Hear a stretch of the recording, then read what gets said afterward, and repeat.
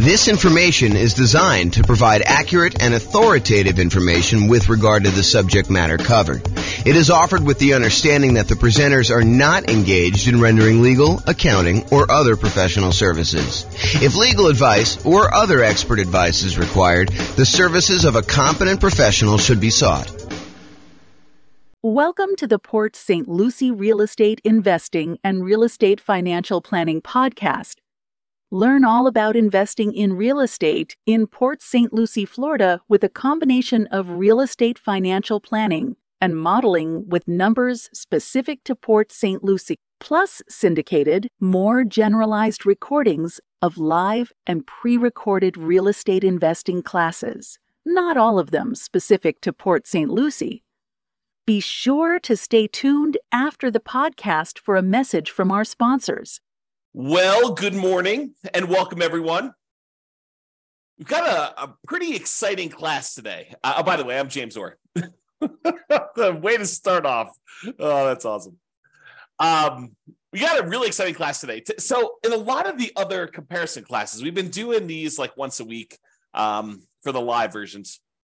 For the podcast, it's probably about once a month. But for the live versions, we're doing these once a week.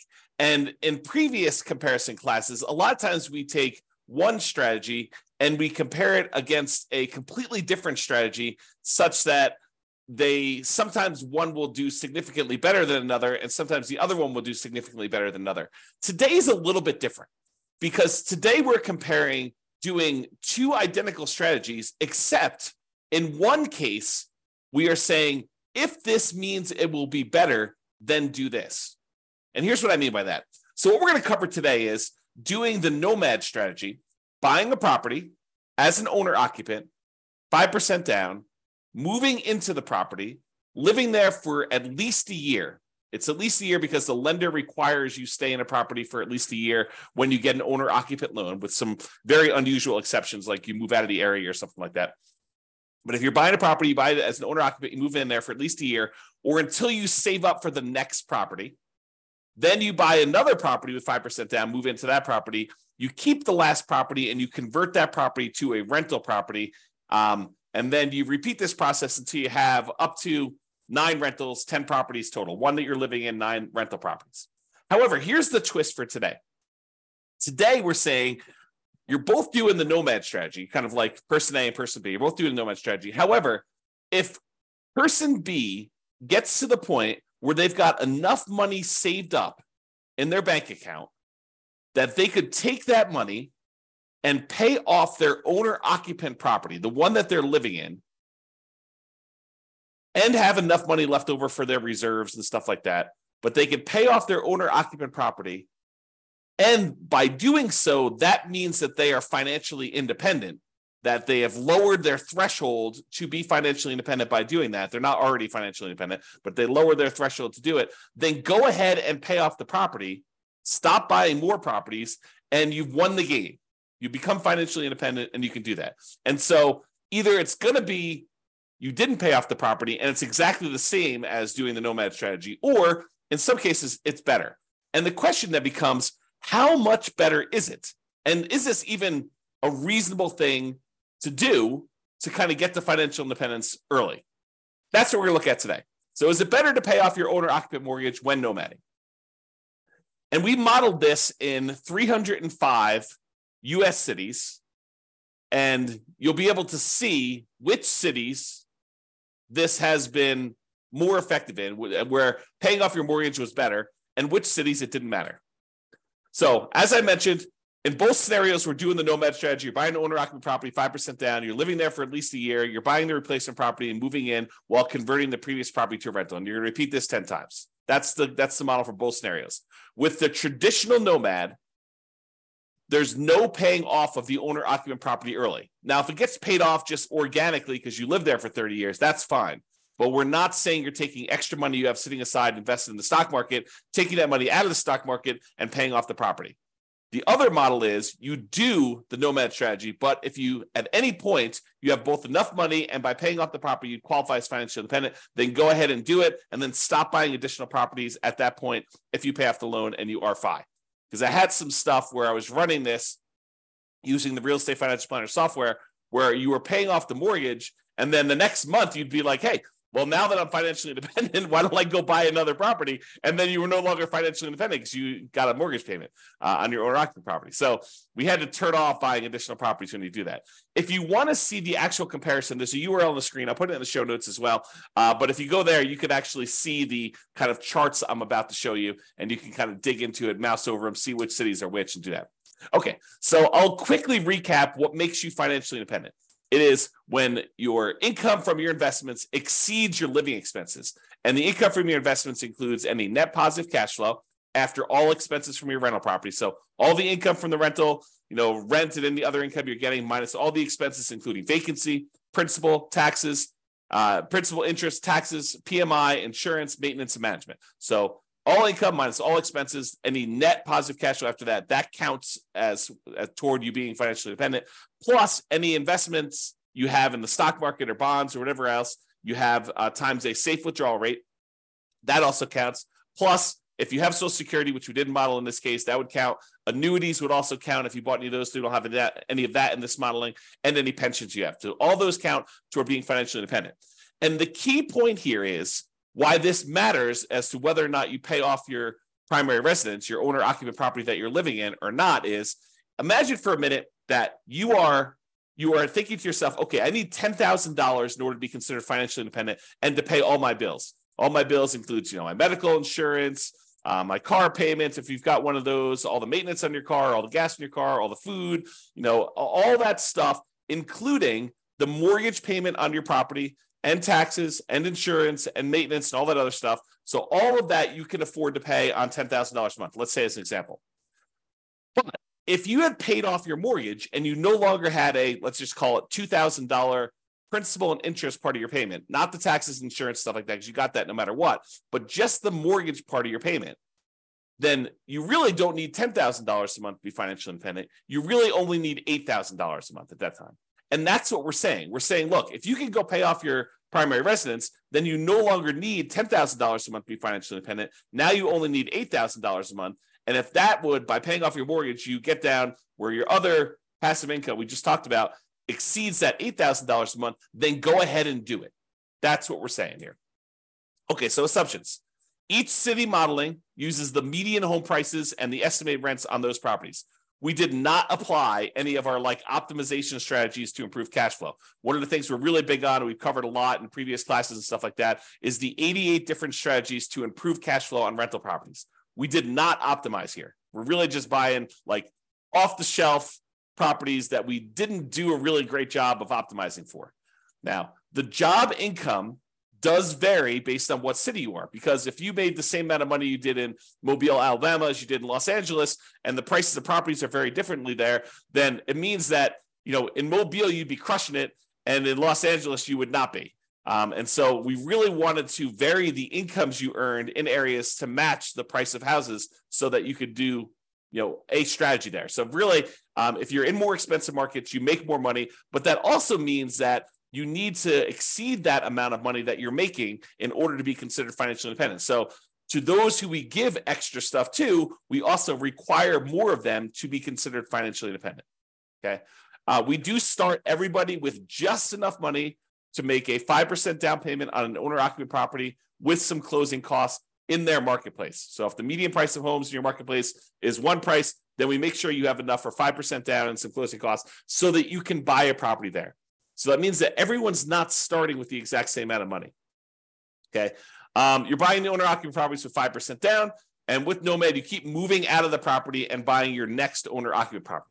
Now, when we do this, the interest rates when buying the owner-occupant properties, which is what we're doing here, is going to be 6.5% with 5% down.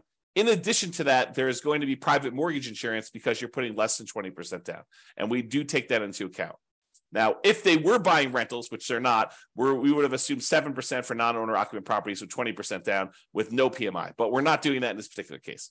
We're also assuming that they're earning 7% per year in the stock market. And we modeled it out to 100 years just so that you could see the full length of all that stuff that you've got going on there. You can see all my assumptions in detail if you want to. You can go to realestatefinancialplanner.com/model and dig into your city and see the exact assumptions for your city in excruciating detail. There's a whole bunch of stuff there. Okay, so without any further delay, how big of a difference does paying off that mortgage make? Well, in 305 US cities, in 187 out of the 305, about 60% of the time, you would be financially independent faster if you paid off your owner-occupant property doing the nomad strategy. 60% of the time, you would be better off paying off that property. In 118 cities, it didn't make any difference at all. In other words, you never got an opportunity to pay off the property because it wouldn't have meant you did it any faster. It may still be fast because you're doing the nomad strategy, but it wasn't any faster for you to pay off the property. You would have been better off just kind of letting it go. You would have been financially independent in those cases, okay? So here's the chart showing you like when this happens in aggregate. And you can see for the ones where you pay off your owner-occupant property, it skews earlier. There's a whole bunch. Like these lines, these should be identical if paying off your property didn't make any difference because they're doing the exact same strategy. But we could see with the gray area here that because paying off the property does make a difference, we've moved a whole bunch of things that were out here as the occurring longer, like it was taking longer to achieve financial independence, and we skewed them forward such that a whole bunch happened a lot earlier, a lot faster. Bunch of cities, number of cities is vertical, number of cities increased earlier on so that you end up being financially independent doing that. And you might ask me, well, how much faster? Is this like 1 month? Is this like 2 months? No. In some cases, it's like 10 years. In some cases, some really rare cases, like 1 or 2 things, it's like almost 20 years faster for you to have done this, which is crazy to think about. But that's the exception. I would say most of these are, 10 years or less that we're seeing here as being faster. And does it skew where like these things make a difference with only the most expensive properties? No, although I think some expensive properties actually made a difference. But no, it's happening right in this sort of meat of the market. This is $250,000 properties. This is $750,000 properties. So all of them are like the majority of them are between those two prices. So it shows you that this can make a significant difference a lot faster, not just like 1 month or 2 months, which is all the ones down here. The gray ones are the ones where it didn't make a difference at all, by the way. But these show you the difference between those. And you can see that some of them are pretty significant. Now, what about net worth?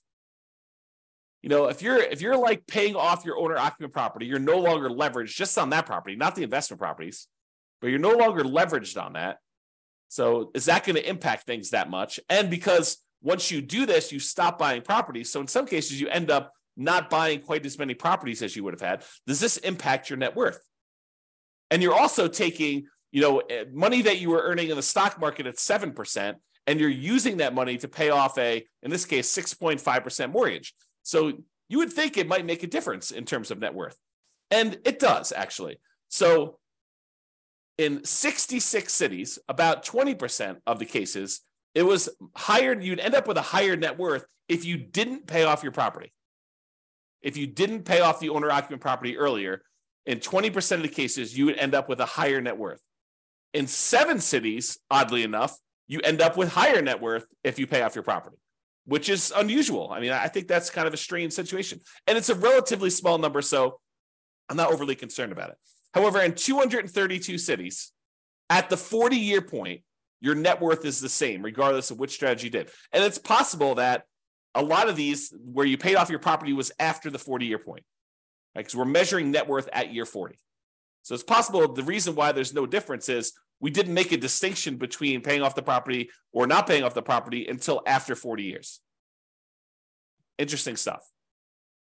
All right, so here's the difference in net worth. And sometimes they're pretty significant. So you can see that some of these are pretty large difference. We're talking like $1 million or more. Probably, what is that? Maybe half a dozen, maybe a little bit more than that, 10 or so. But most of them are less than $1 million difference in net worth in year 40, which $1 million difference in year 40 is like $330,000 difference in today's dollars. Because remember, inflation is happening, and $1 million today is not like what $1 million was 40 years ago, and $1 million in 40 years from now is not like $1 million today. And so if you think about what $1 million 40 years from now will be, it's like $330,000 today at a 3% inflation rate. That's the conversion. It's about 1/3. All right. All right, so let's kind of summarize this. So I separated this page into the average, which is shown here, and the median, which is the next slide. And so average is you take up all the values for net worth, you add them all up, and you divide by the 305 cities that we're in. It shows you what the average net worth was for doing that at year 40. When we do median, we look at all of them stacked in order from smallest to largest. We look at the middlemost number. So from an average perspective, your average net worth was about $8.15 million if you did the baseline nomad and you didn't pay off your properties early. And if you did pay off your properties early, it's about 8.11. So it's a difference of about $50,000, which is about 0.6% better for you to have done the regular nomad model in terms of net worth. So I would say that's not that significant. It's not that significant of a penalty. But really what's super interesting is let's look at how long it took you to be financially independent. If you did the regular baseline nomad model, the kind of like standard model, on average, it took you 531 months to be financially independent. However, when you pay off the owner-occupant property, if that means you would be financially independent early, you end up being financially independent on average at month 462. The difference is about 69 months or almost 6 years. 6 years would be 72 months. So it's like high 5 months, 5 years and 9 months faster on average for you to pay off your property early. So if you're in a market, you may want to think to yourself, hey, look, maybe I should be saving up some money on the side. And if I have enough money saved up on the side, maybe I should take that money and look at if paying off my property would allow me to be financially independent. That's something for you to consider because on average, it's like almost 6 years faster. On median, it's 5 years and 2 months faster. Still very significant. And the difference in net worth is only 1%. Plus, by paying off your owner-occupant property, it makes you a little bit more rent resilient, a little bit more price resilient. Rent resiliency is how far rents can drop before you have negative cash flow. Price resiliency is how far prices can drop before you have negative equity.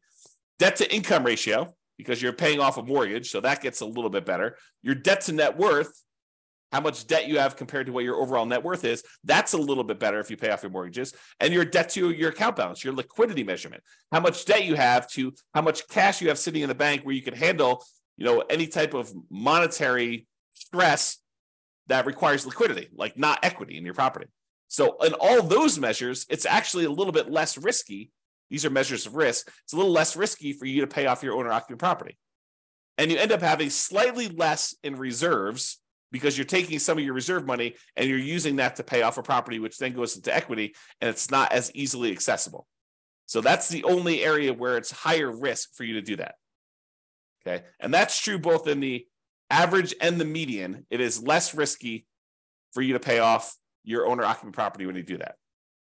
Okay, so we've been primarily talking about doing this with the median property and what rent would be on that median property. Now, you could apply any of the 88 strategies that we have to improve cash flow on these in order to make your numbers better. Okay, we're basically using those numbers because I don't want to go and say and pick like the absolute best deal that you could find in a marketplace where not everybody could go and find those deals. Now, you should be able to, and you could do this, do better than what I'm suggesting. You should be able to go into your marketplace and do better than what I'm suggesting here because I'm not really picking great properties. Now, if you're an expert in your local market, which I'm not an expert in 305 real estate markets. I don't understand the nuances of all these different markets. I barely understand the nuances of the market I live in. But if you're an expert and you go look at the detailed analysis I've done for this or any of the other things in your marketplace, you're like, James, your numbers are off. Like, properties are more like this in this marketplace than with this rent. Let me know. I will go ahead and update the database, rerun all the scenarios, and then your marketplace will be correct. So just reach out to me via email, go look at your stuff there and say, I think it's better if you do this. Now, what I don't want you to do is go in there and say, this one deal I found in the last 10 years, it was these numbers and it was amazing. I'm not trying to cherry pick the best case deals where only, a small, very, very small number of real estate investors could expect to achieve that. What I want the numbers where any real estate agent can go into the market and with the minimal amount of work, they could find these deals, right? At almost any given time, you can go into the MLS and find deals like this.